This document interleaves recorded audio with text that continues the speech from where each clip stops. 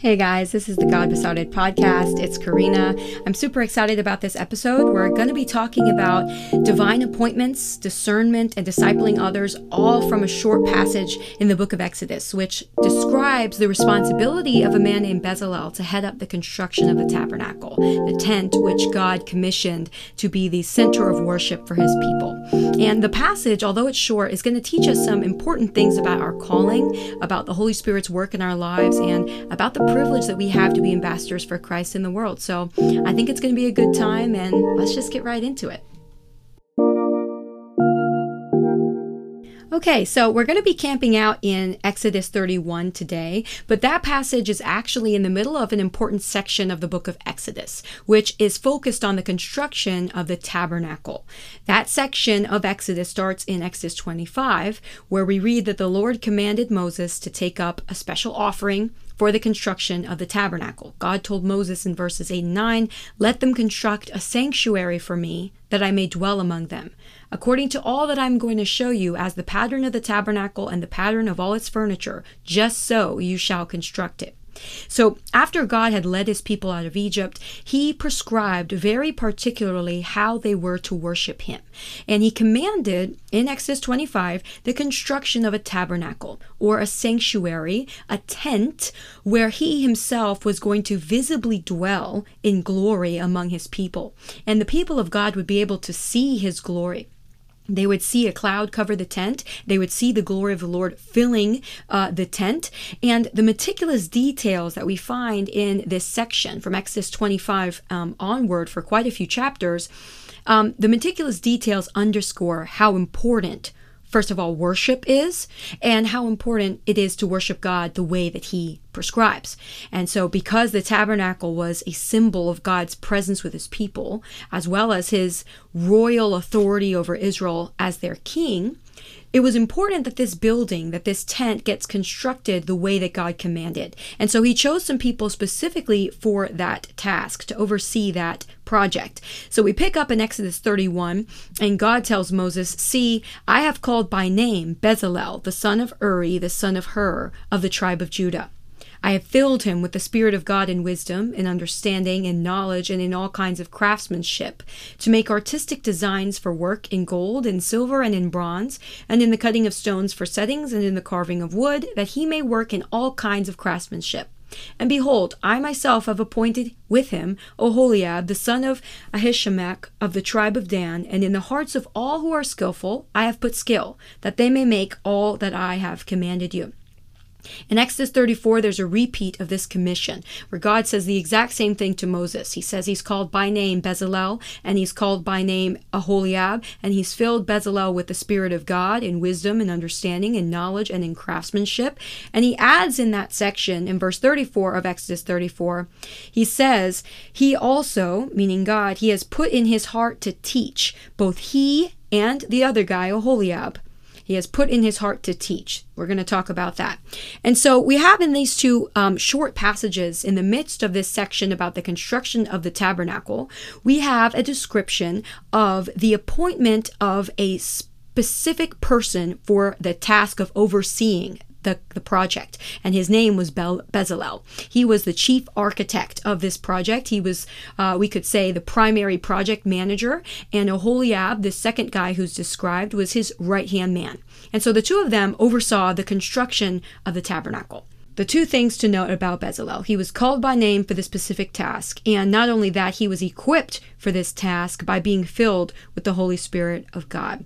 So I want to dwell just for a moment on Bezalel's divine appointment and see what we can glean about our divine appointment or our calling in Christ. Bezalel was a descendant of Caleb. If you recall, Caleb was one of the leaders of Israel after they had left Egypt and they were meant to conquer the promised land. Caleb was one of two people who believed that God could help Israel conquer the land, even though it was swarming with people more intimidating than Israel. And so Bezalel is actually a descendant of this righteous man, Caleb. And Bezalel's name means in the shadow of God's protection. And so not only did he come from a lineage of faith, from an ancestor who we are told in Scripture possessed an extraordinary spirit, a different spirit, a spirit of faith rather than fear, but Bezalel, we could imply, also he himself lived in the will of God. He wasn't just relying on his ancestry, on his tradition, on his parents' example, but he himself lived in the shadow of the Almighty, which is a term that means he himself rested in God. He relied on God for his protection because he was ready to answer when God called him. He was ready to move when God appointed him to this very important task. So the question for us as we're considering this short passage is, are we willing to let God use us however he wills? Are we ready to answer that call? Is our life lived in the shadow of God's protection, in the shadow of the Almighty? Or is it lived on our own, in our own striving, in our own strength? Or are we resting and enjoying the protection and the provision of God on a daily basis? It was imperative that God had a dwelling place among his people. God needed to be among his people and show them that he was with them, that he was their God and they were his people. And so it's a lesson for us, it's an instruction for us that Bezalel's calling, his empowerment, was for a paramount purpose. And it's the same thing that we are called to. The most important thing that God is ever going to call us to is to draw near to him ourselves, to rest in the shadow of the Almighty, but also to draw others to him. Bezalel was called not only to rest in God's presence, but also to help build a sanctuary that would symbolize the presence of God and thereby draw others to experience God's presence. And so this divine appointment was very important. He didn't call himself, God called him. And he didn't empower himself, God empowered him. Despite his parentage, despite his history of faith in his family, he was called because God chose him. The Spirit went where the Spirit willed, which is the same thing we read he does in the New Testament. So that's his divine appointment. Second, discernment. Bezalel was empowered supernaturally by the Holy Spirit to do the work that was going to be necessary to build the tabernacle. In much the same way, the Holy Spirit today gives us gifts to fulfill our God-given assignment. So what does this mean? First, we need to know our assignment. We're called to love God and love others, in simple terms. We're called to know God and to make him known. We bear the image of God as humans, but in a greater sense, as humans who, because of Christ, the image of God in us is being renovated into the image of Christ, meaning that the marred image that we had from the fall is being renovated, being repaired, being improved upon from glory to glory as we grow in Christ. And we're not only called to bear the image of God in this continually improving, continually glorious way, but we're called to invite others to draw near to him as well, for them also to reflect the image of God by being in Christ. So we need to know what that assignment is. Bezalel was called very specifically, in no uncertain terms, to head up this all-important project of building a place for God to dwell among his people, to build this sanctuary where God would be able to be among his people in glory and they would be able to meet with him. And so he knew his task. We need to know our task. We are called to draw near to God and to bring others to draw near to him. But not only do we need to know our God-given assignment, we need to know our gifts. The Holy Spirit, I said already, has given us gifts. And in the natural man, by God's grace, it's called God's common grace in theology, that he dispenses gifts out of his graciousness, even to those who are not in Christ. He allows them to experience his goodness in myriad ways. And so in the natural world, in the natural realm, in the natural man, we have many talents. We have treasures and resources, which are also gifts of God. And we have time that God gives us to glorify him on earth. And these natural gifts that we have can sometimes be indicators of where our spiritual gifting is. So, for example, someone who naturally, in the natural man, has a gift for speaking may be called to be a pastor, or not. John Piper has described how he was actually very afraid of public speaking, and the Holy Spirit actually helped him overcome it for a school assignment. And then at that point, he committed to never say no to a speaking appointment or speaking invitation out of fear.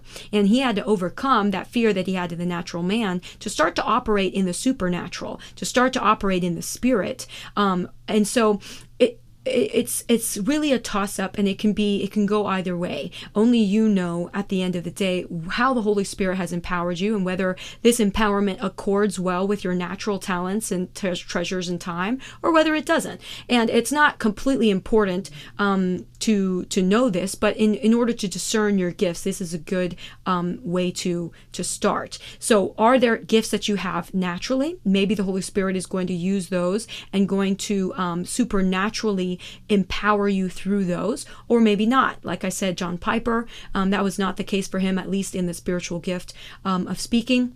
We know that Timothy, Paul's protege, was a pastor who had a special calling on his life and a special spiritual gift. We read from 1 Timothy 1.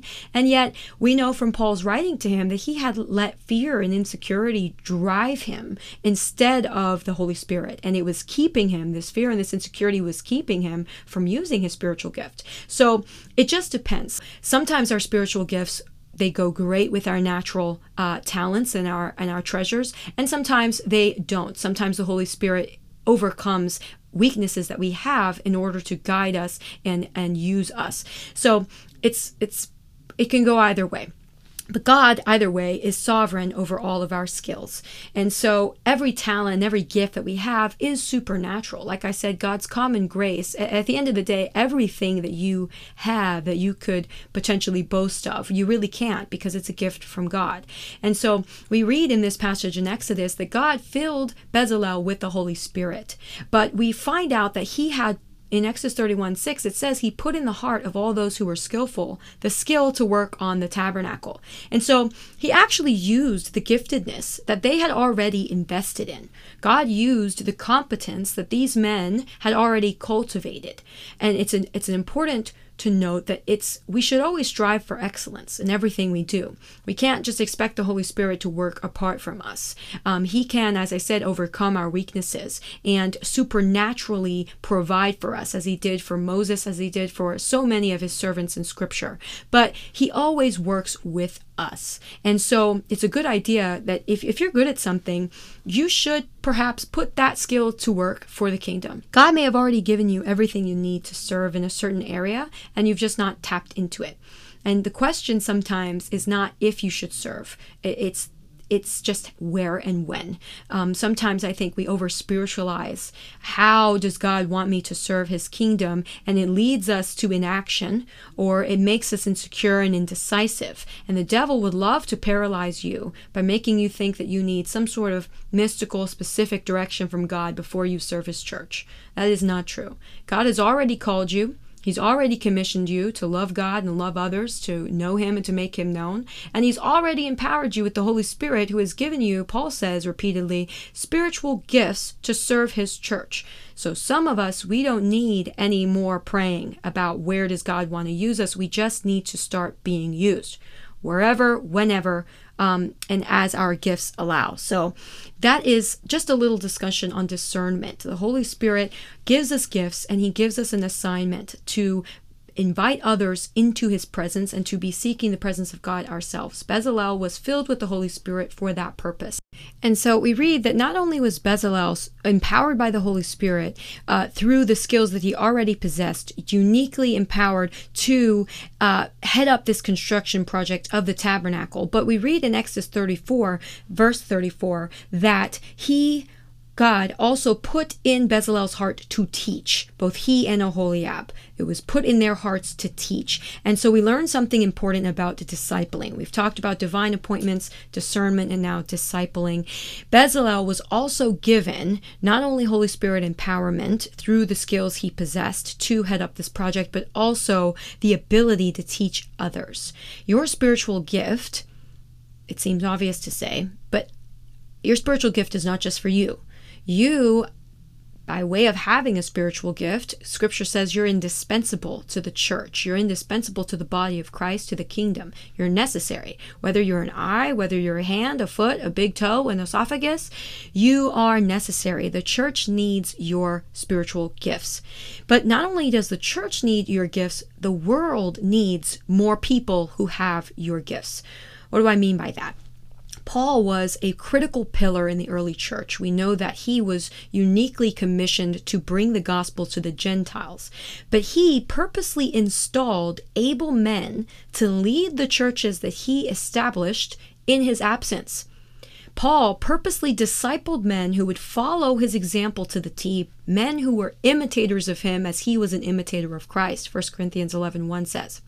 And so the fact is that we are gifted by the Holy Spirit to edify the church, but the harvest in the world is plentiful, and the laborers are few. We are called as believers not just to be in community with other believers, and not just to be essential components of the church body, the church universal, but we are called as the church to be ambassadors for Christ to the world. That's a big task. It's hard enough for believers my age to be convinced that they need to be active members of a community of believers, a church body. It's hard enough then to convince them to get off, well, not just people my age, but anyone. It's harder even still to convince people to get off the pew and start serving the church that they're in community with. But then it's even harder to get the church and individual members of the church to be ambassadors for Christ to the world. It is a big task that the church has been commissioned with. And the task we've been given, it takes more than just one faithful woman serving her church by taking down chairs and putting them back up. It takes more than one pastor faithfully serving his congregation through the gift of preaching. It takes more than just one evangelist pumped up about the gospel serving the church and following the call of God by evangelizing someone in the checkout line. It takes more than one administrator creating a community event. Whatever our gifts are that are meant to be serving the church, we have to make disciples as well. As believers, we have to multiply the amount of people who are being renovated into the image of Christ in the world. We need to make more disciples who are looking like Jesus throughout the world. We are not meant just to be serving the community of believers, but as a body of believers to be ambassadors for Christ. And that is why it's important that Bezalel, he was empowered by the Holy Spirit, but he used that empowerment to equip other people who were skilled to do the work of the tabernacle.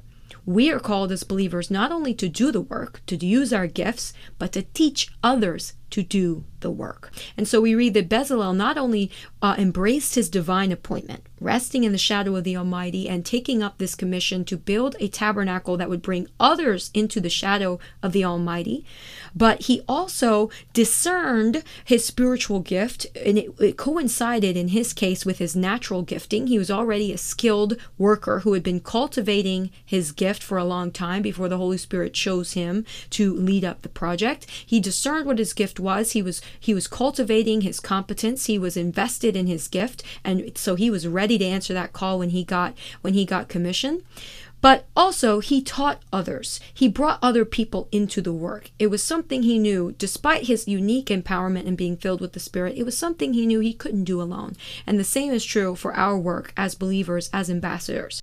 No matter where we are in life, it's important that we remind ourselves of that calling, that we're meant to be making disciples. We're meant to be coming alongside people in genuine relationship and what the Great Commission says, teaching them to obey all that God has commanded us, modeling Christ for them, and also preaching Christ to them.